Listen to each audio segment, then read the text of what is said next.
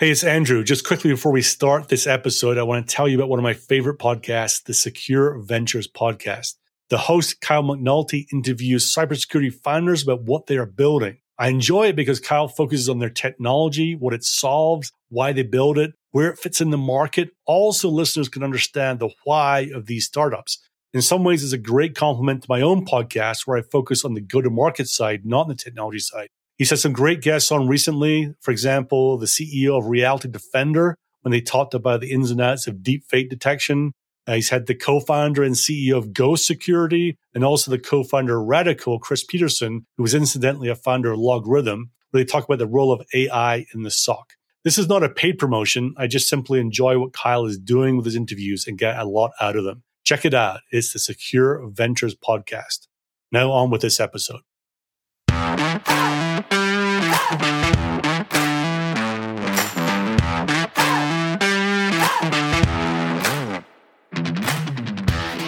Welcome to the Sales Bluebird podcast, where we believe that it's plain wrong that sales teams at startups don't get the help to succeed like sales teams do at their bigger and more well-known competitors.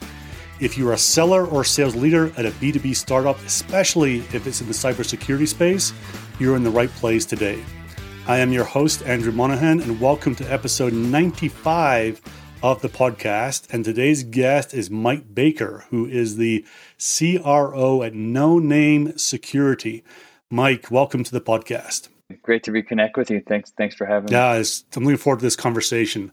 So, Mike, when I look back at your LinkedIn, interesting kind of couple of bits in here.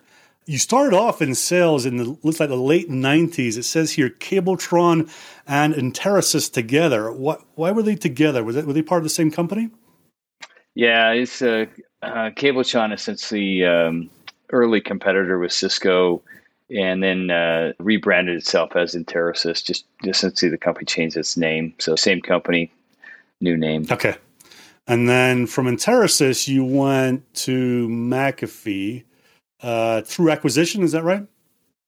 Yeah. So I was at an early on Israeli startup called Intercept, a host-based IPS company. The McAfee at that point had acquired a network-based IPS company, Introvert, and Intercept at the same time.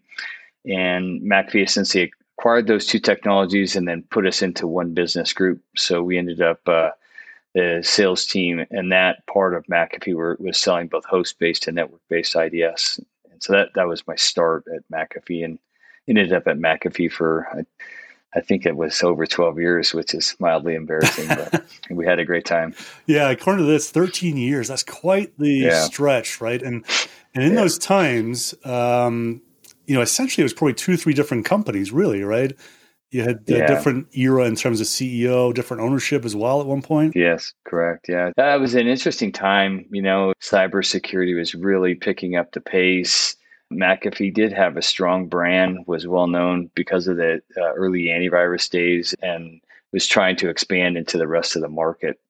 So they made probably 10 acquisitions during that time frame. I think 3 different CEOs. But through and through, what we saw at McAfee was good products, great selling process, finding the right partners and right end users, and really could make a demonstrated value difference for end users specifically, but even for our partners with some great technology. So it was an extraordinary experience for me. I wouldn't trade it. It's really where I learned the trade and advanced from a sales rep to my last position, where I was reporting to the CEO at McAfee, running a big piece of the commercial business. And in that time, I think you were in the commercial side, but also on the Fed DoD side. Is that right? Yeah. It was a fun time. McAfee at that point, early days in federal, really had a 0% in terms of endpoint deployments, the McAfee antivirus. And so there was a couple of us. Kent Rounds was a compadre of mine. And together we replatformed the Department of Defense into a program called HBSS.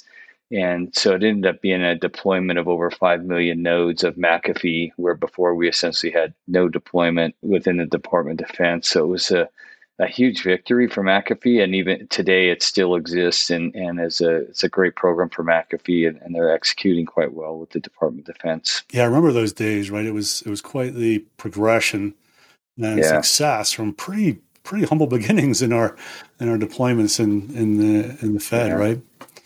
And it also provided an example to how to do just large deployments. We had a management platform called ePolicy Orchestrator, EPO. And so that was key to a lot of victories. And you see it across sales teams, even in my current job of running sales at No Name, is you build the belief that you can make huge value opportunities for end users, which also equates to large bookings for manufacturers. And when sales reps, and I'm really essentially still a sales rep, I'm a seller. I love it. And so when you have confidence and you can see other people doing $10 million transactions, $8 million, it's becomes easier. It's sort of like running the first person that ran the 4-minute mile. That was hard. And then it became easier and easier over time as the belief gets to your heart and it can be done. And then it's done. Right. Oh, it's so true. I remember my first $1 million deal, junior seller, you don't believe it's possible, right? You think that's right. I've got to have 15 years experience to have the ability to do something like that. And then you do it and you go, oh, actually it wasn't as difficult as I thought it was. And I can do it again and again. Yeah, it's exactly that, Andrew. At that time we were running, there was if you any deal over $10 million, McAfee gave you a 2-year lease on a Porsche. And so that was just a really fun time. Yeah, it was good times. But then good times come to an end, and you moved from quite a big role at McAfee, right, reporting to the CEO, and then you joined, which at the time was pretty hot, which was Cylance, right? 2015 was when Cylance and CrowdStrike were beginning to make inroads. Yeah. I think that transition's an interesting one to talk about too, because when you think about when you're at a larger company, you tend to have larger OTEs and the income is quite significant. And so when I decided to move, I called Stuart McClure, and Nick Warner was over there. Nick's a good friend of mine. It just was time for me to leave McAfee and to do something different, but really to get back to my roots, my startup. That's how I got to McAfee. And so, I called the guys, and they had a role, but literally what they were able to offer me in terms of OTE was about a third of what my W-2 was at McAfee that prior year. And I took the role. It was a vice president sales role. And my wife, as you might imagine, Andrew, looked like I was completely insane. But I just knew that it was the right thing. And I think that all of us face these moments where we have to make career transitions, and there has to be some sacrifice, because what we did in the past won't get us to where we need to be in the future. It's sort of a theme that I have in my life. And so sometimes you take a step sideways or even backwards, specifically around income, to grow even more, to become better. And so Cylance was a huge, big step for me, because it put me back into the startup world. It put me back into that mindset of young companies and how to build great companies, right? And get back into that mindset. And over time, the money comes back. But wow, just the extraordinary experiences since that early days of Cylance to now, it's just been 2021 was my best year ever. It was just an extraordinary year of my life, and I expect 2022 to be the same. Well, let's fast forward then. Cylance, you were there for a year and a half or so, and then made a move to a company called Armis. And Armis has become a lot more well-known, right, in cyber. But at the time, I would imagine it was pretty early stages for Armis, right? Yeah, they had just hired a CMO, so very young company, no customers, born in Israel, 2 incredible founders, Yevgeny and Nadir, just they're brothers of mine, and super, super good friends. And somehow Yevgeny and Nadir found me, and they were recruiting me when I was at Cylance, and we were talking about this problem endpoint security, but around devices that you couldn't put agents on. And it showed up to me in spades at both McAfee and Cylance, where customers were talking about devices that they're just, you just can't, a video camera, a telephone, there's thousands of different IoT devices that you can't put agents on.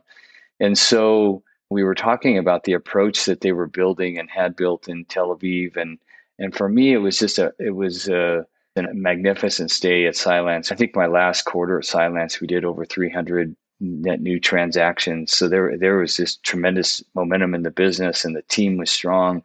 But I just saw this as an opportunity to go do my own thing. And I really wanted to step into the role, be early at a startup and take it from seed to as far as I could take it. And so I made that transition. It was a great stay at Cylance, but the opportunity at Armis for me to grow as a man, as a seller, as a human was just right in front of me. And I saw the market maybe a little bit before the market showed up. If there was coaching that I could give to the audiences, is that, when people call you insane, you should pay attention a little bit, but when you know in your heart that it's the right thing to do, when people are calling you insane, it's probably the right thing to do. When the masses go one way, I tend to go the opposite way, because that's where the gold is, is that when people are running in one direction, if you'll just take 3 steps the opposite direction, that miracles can happen. And that's been my experience. So then this was true with Armis for sure. I got a lot of coaching that this, it's too early. It's not, there's not a market. And yet what we did, I was there at Armis for 3 years and built a business, over $1 billion. There was an equity event, Google and Insight invested into Armis, paid the original investors out. So everybody in the company experienced the equity event, and including myself. And so then that was a good transition point for me to go do it again and do something even more magnificent. But Armis is in really good hands. They've got a great sales leader, great sales team, and of course the founders are still there, and they're doing a terrific job. Yeah, speaking of sales leaders at Armis, let me take you back. You were, as I have heard, you were on quite the tear for a year or two.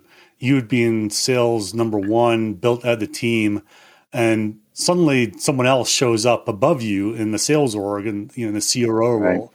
I would imagine that was, well, I'll ask you, how did you feel about that? How did that impact your kind of, mental state about how things were going there? Well, I think that the first 90 seconds of it is just like, it's sort of a wow moment. But the critical thing is for me is that I knew that I needed to be better, right? And I needed to grow and needed to learn more. And so to have people around me and above me and below me that have done it before, younger, older, age really isn't a material factor here. It's more around how do we grow? How do we become better? How do we become better leaders, sellers, humans? And so after the first 90 seconds, for me, it was like a kind of let's go. Let's continue to build this company. Let's grow together. Jeff Williams is who came in at that point. He was an advisory board member, and so it was great working with Jeff, and tremendous experience. Jeff has, I think the audience probably knows, has a ton of terrific experiences and been successful at multiple different companies. So for me, it was, as much of anything, it was an honor to just to be there, to continue, like I continued to run worldwide sales. I carried the global number, and my time at Armis, we never missed a quarter. We haven't missed a quarter. Like, it's sort of, from a startup perspective, it's so important in those early quarters not to miss your numbers. And so, there's a lot of things that I'm proud of, but most of it is due to just having great team members around me. Well, let's talk about that then as you move to No Name, right? So there was a liquidity event at Armis, timing was right. And then, to continue the pattern, you move somewhere else, and, No Name at the time wasn't well known. I would imagine there's a few people telling you that wasn't the right thing to do as well. But, you went forward and did that. So why don't you give us a little bit about, what is the value prop of No Name? What do you do? And also how's things going over there? You've been there almost 18 months now. Yeah, it's awesome. No Name is just a super fun company. We're on a tear. When you think of the world today, specifically, if you're to compare it to 20 years ago and endpoint security was a tough problem to solve. There just wasn't that much out there. And so if you do some parallel tracks with No Name is maniacally focused on API security. And APIs are today's new endpoints from a perspective of it has the customer's most important data, the most important information. It's directly tied to the mission of the business of how information gets from partners to partners to partners to end users. And I think the audience is hyper aware of just the integration capability of APIs and the ease of use that they provide. And anytime you hear all of those words of ease of use and very important data and channels of information that are critical to the mission of the business, it also becomes the largest vector for a cyber attack and also just human error. And so this is what we've seen over the last couple of years. More and more, there's a lot of focus around the security of APIs. And Gartner, I think, even predicted 2022 will be the year that APIs are the largest threat vector of all cyber attacks. So we were a little bit ahead of the game. Starting, I think the company is now just at 2 years old. We really just started selling the product in 2021 was our first really selling year. So we're just completing that fiscal year this January. We have Fortune 10 businesses. We have in every vertical, I think 4 out of the top 5 big pharmas are customers of ours. And we're able to do 7-figure transactions at a very early stage. And the value prop is really around making sure an enterprise knows what all their where and what just about discovery of APIs, because you can't secure something that you don't know. And it's nearly impossible for enterprises today without No Name to know where all their APIs are. And then we think about remediating, protecting, and then ultimately within the platform, we're able to test APIs in a pre-prod environment with context because we have access to the traffic. We know what the APIs are supposed to do and what they're not supposed to do. And so as folks look at the platform, and we're dealing with the largest of financials, our customers, largest pharmas, telcos, the largest telco in the world is a customer. So the experience that we have in selling and the team that we've been able to put together, the addressable market, the readiness of customers and customers knowing what a huge problem this is has really allowed us to accelerate our growth to the point where within our first year of selling, we've just recently were announced as the first unicorn, the first $1 billion API business on the planet. So it's been a really fun run, but our ultimate goal is to take the company public, and we're tracking that way to do it quite efficiently and quickly. That sounds like quite the tear in the last 15, 18 months. If I looked on LinkedIn, you don't need to comment on this if you don't want to. It says that there's roughly 250 employees now. So, in a year and a half, you've gone from, under 10 to 250. So, I imagine obviously some of that has grown through funding, but funding and the confidence of the business probably goes with that, right? Yeah, I think this is where experience helps, Andrew, honestly, of building teams at Armis, of building teams at Cylance, but it's also the big company experience that I had at McAfee from going from rep to a leader and just sort of gathering this decades of information of what might work and what might not work. And every company is slightly different. And so just because it worked in the past doesn't mean it'll work in the future. So when we saw immediately that we were experiencing rapid growth, I mean, the customer adoption has just been extraordinary, frankly.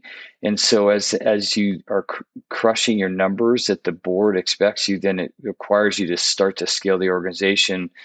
So when I started in early October, 18 months ago, I was the first U.S. employee. We didn't have a U.S. entity. There was absolutely nothing in the U.S. And then we took that, built the entity out, got, like this, the basic blocking and tackling, healthcare, everything that an organization needs is we built that out. But then the pay, I just felt like my experience told me that we were going to be able to move fast with no name security, specifically in the API security space. And so what we did was we started with BDR, which is unusual for most startups, because typically the pattern is to hire an East and a West field rep and use their Rolodex and go get a couple of logos and so we upset we did it a little differently. And so this is sort of my challenge for the audience is that look for opportunities to shake things up a bit and try new things. And most things that you try that are new are going to fail, but when you're going to have successes too. And that's what we experienced with the Insight sales team, and really their business development, right? Like they're calling, they're setting up appointments. We have a pretty good idea of what our ICP is, our ideal customer profile. And so we started with a couple of BDRs and then branched out, hired a great field rep in the West, hired one, who is now a super good friend of mine, a leader in the East. He came from MuleSoft. He was the second rep.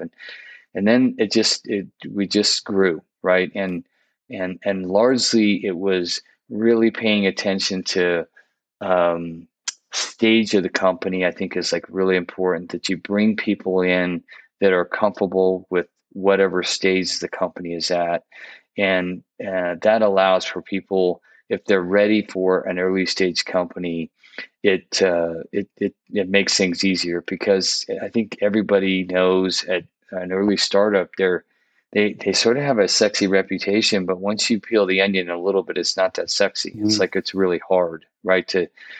Customers don't know who you are. It doesn't matter how great your tech is. You don't have marketing. You don't have all these tools that you would have at a McAfee or Palo Alto. So there's some internal, guts required to power through those times. But where the BDRs really helped us a lot was that it softened the turf a little bit, and we started having these great early conversations with customers, created momentum in the business. And then when other field reps, who I have a pretty large network, and they started to see the success at No Name, it allowed us to recruit this immaculate talent onto the team, both in all our solution architects, our field sales reps, our BDRs. Talent attracts talent. Yeah. So that's what we've experienced. And if you look back at your first, let's say 20 customers, roughly speaking, where did they come from? Was it BDR, coalface? Was it investor introductions? Was it Mike Baker's Rolodex? Where did they come from? So I'm just thinking about our first 20 customers, and I would say that thinking out loud, it's probably 4 of them came from the BDR team. Probably, a half a dozen or so came from our board. We have a tremendous board. Gilly Renan, who runs CyberStarts, he was a seed investor. He's also a Sequoia partner. Got Thomas Crane at Insight Partners. He's terrific. He's helped us a bunch.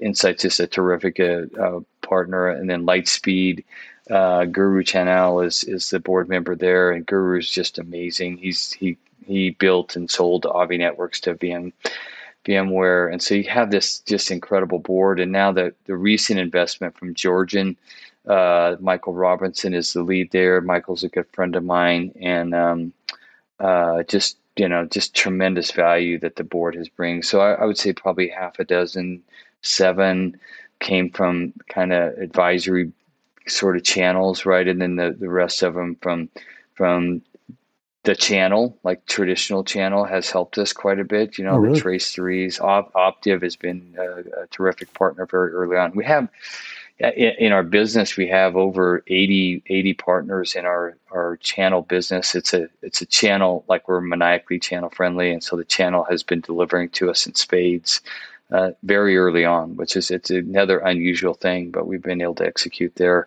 And then, of course, the Rolodex from the field sales team has been helpful too. So it's a mix. We're not reliant on one or the other.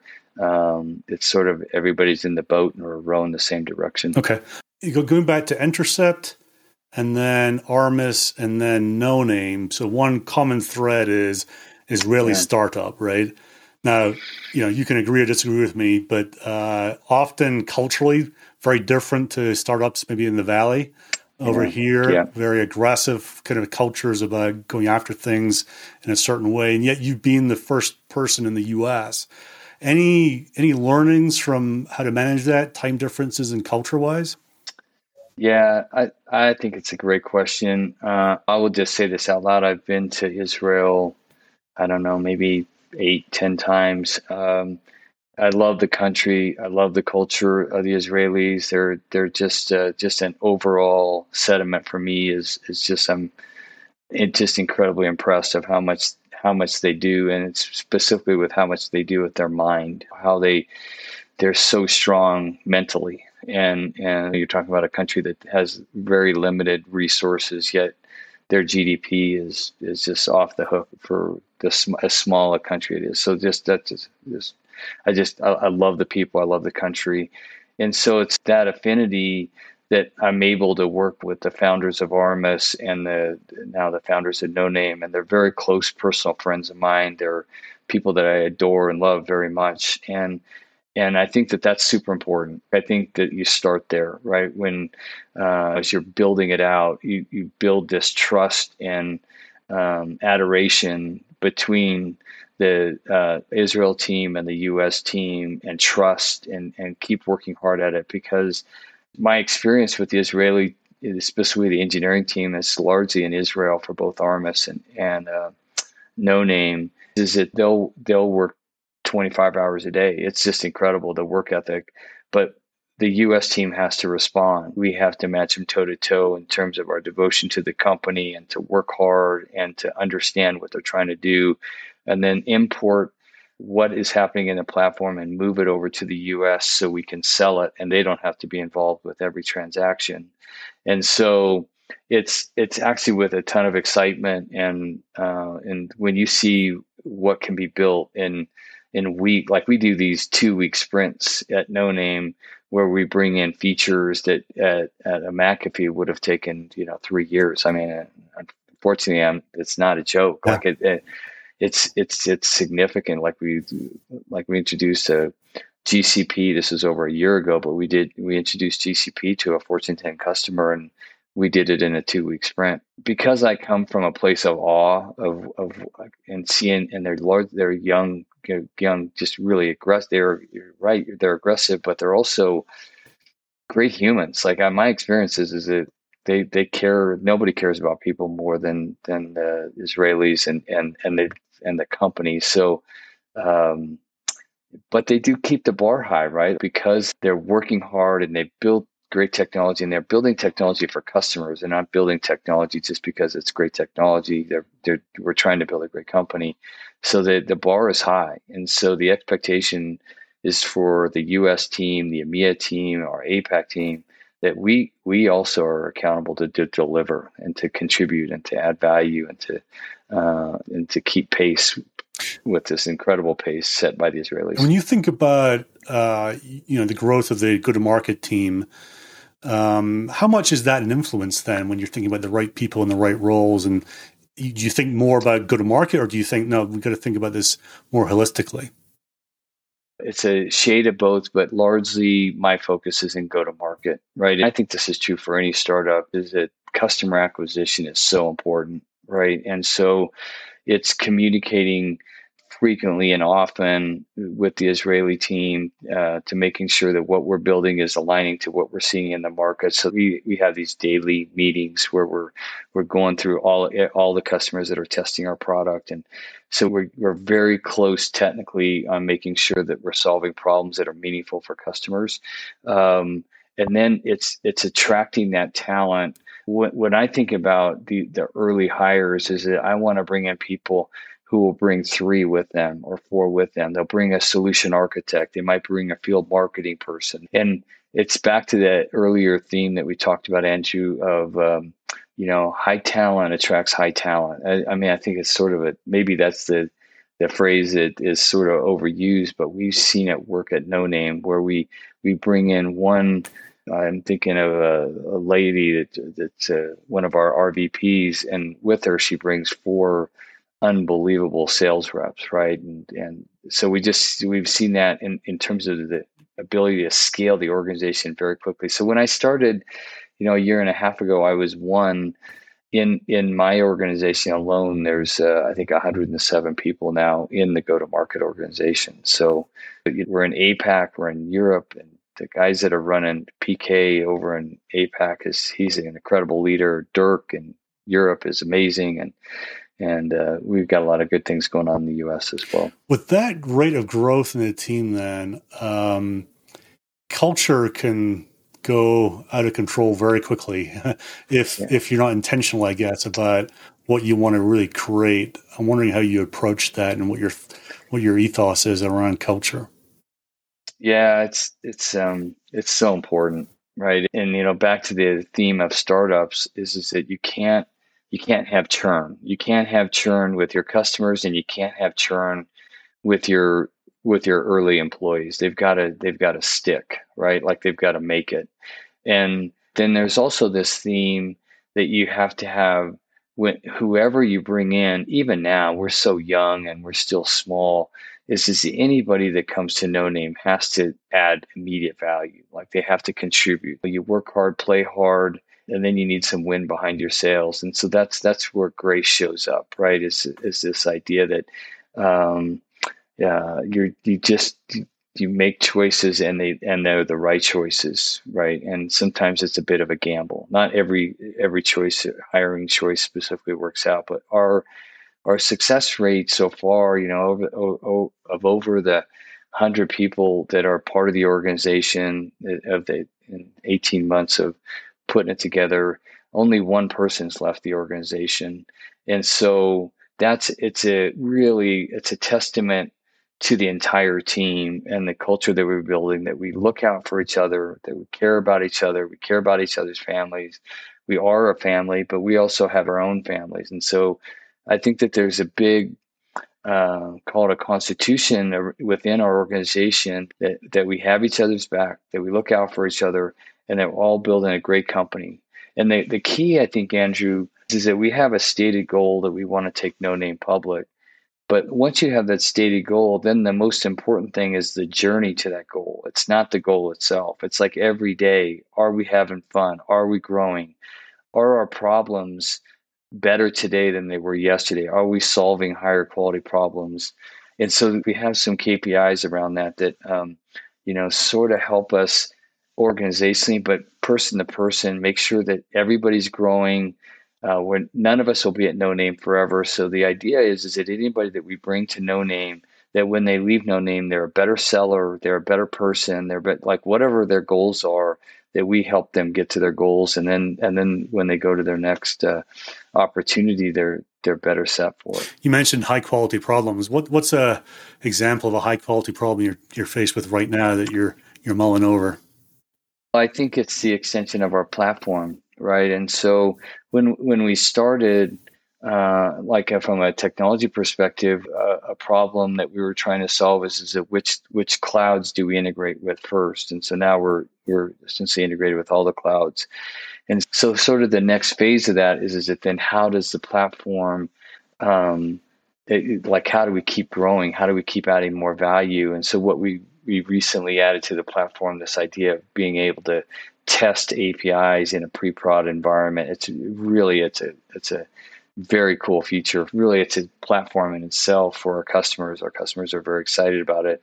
And so now we have, from a technology perspective, we have all these different paths, and we've gotten feedback from customers of where to go. And so that I think that's like an example of making sure that you solve a problem, and then on Monday and then on Wednesday you're solving a different problem. Where I think all of us have seen it is that in organizations, if you keep solving the same problem on Monday, Wednesday, Friday, 6 months from now, that's a real problem, Sure. right? So it's a pretty consistent focus for us, kind of one and done sort of thing of solve the problem and move on, because you're always going to have problems. Like there's always going to be problems. You just want to make sure that problems that matter really make a difference. Is it fun?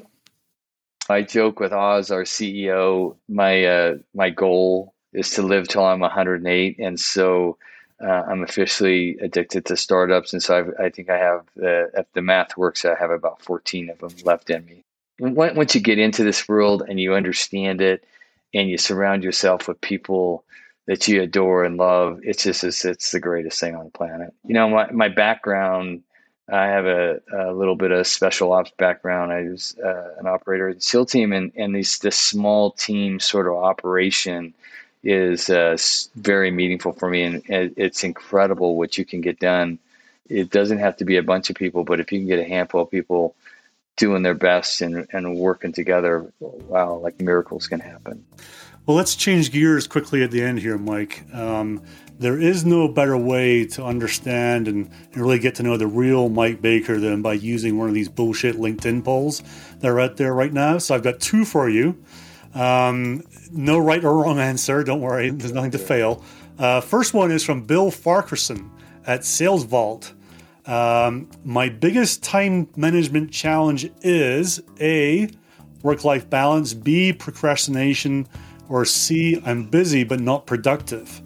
What is it for Mike? Well, I think it's probably A. But I'll kind of preface it is that I don't believe in balance, and like how I operate my life is that everything I do is out of balance. I have 5 kids, so any particular kid might need some like focus, and so I have to spend 2 hours with one of the teenage boys that I didn't plan on. So that's out of balance. And then there's times where, that I have to spend with the business or with my wife, Jill. So I hear life work balance and it's just operationally, it's not how I work. It's more of like, can you be wildly successful in a completely out of balance life? And I feel really good about my chances. I like that. So. It seems like adaptability is probably the better word for you, right? Maybe, yeah. That's probably a better word. Okay. Sure. Last one from Sohail Bhatti. What did you want to be when you were younger? And I'll give you 5 options here. A, an entrepreneur. B, an educator. C, a professional sports person. D, a rock star. Or E, something completely different. So, truth be known is that I'm 5'9", I'm short, I'm really slow, I can't jump, but I always thought that I would play in the Olympics on the Olympic basketball team. And I just never quite made it, right? I've gotten over it, though. I've recovered. So NBA was that, was it? It was just the Olympics, actually. Really? The 1972 Olympics was a tragedy for me. It was the first time the U.S. lost the gold medal to Russia. I was upset, and then, like, by God, I was gonna be in the 1980 Olympics to bring back the gold, and so it didn't quite work out that way. But not to worry. Okay. You've got another 40 years left to do that, though, so you can't rule it out. That's right. That's right. Yeah. So finally, Mike, I would imagine the answer is yes. Are you hiring at No Name right now? Yeah, the go-to-market, but it's across the board too. We're actually building out an engineering organization in the U.S. as well. We're investing heavily in federal business. We're very excited about the opportunity to work with the U.S. government and state and local, as well as just the largest companies. So there's just a enormous amount of opportunity. And I love the space from a seller perspective, Andrew. When you think about as a seller, what do you want? I want to be involved with cloud native. I want to be on the cutting edge of new channels, leveraging AWS Marketplace and Azure, and GCP. And so that'd be the other consideration for folks in the audience, whether it's No Name or some other company, is think about where the puck is going, where the selling is going to happen over the next 5 years, not where it is today or where it was, 3 years ago, and go there. And I think that you'll find not only a lot of money, but you also find a lot of happiness and growth too. So, and I think about No Name in that bucket, obviously. And if people are interested, obviously the careers page at No Name, if they want to get a hold of you, Mike, where would you send them? Just I don't know if we can post it somewhere, but my LinkedIn is probably I'm pretty frequent on LinkedIn. I've got a bunch of contacts there, and just message me, and I'll make sure that you get in touch with the right part of the company to start some conversations. But would love to hear from folks, and also some feedback on the podcast, if any comments. And I'm actually more interested in negative comments, just around what could have been more useful for your time. And so glad to help there. Yeah, if you got ideas on that, message Mike, message myself, Andrew at unstoppable.do is the best place to get hold of me. Always looking for ideas and suggestions about how to keep getting better. With that, Mike, it was great to chat again today. Great catching up here on the great success you're having over at No Name, following on from Armis. And couldn't be happier for you and the family and how things are going. Again, always love to reconnect with you, Andrew, and really honored to be with you. And in any way I can help, just let me know. Thanks, Mike.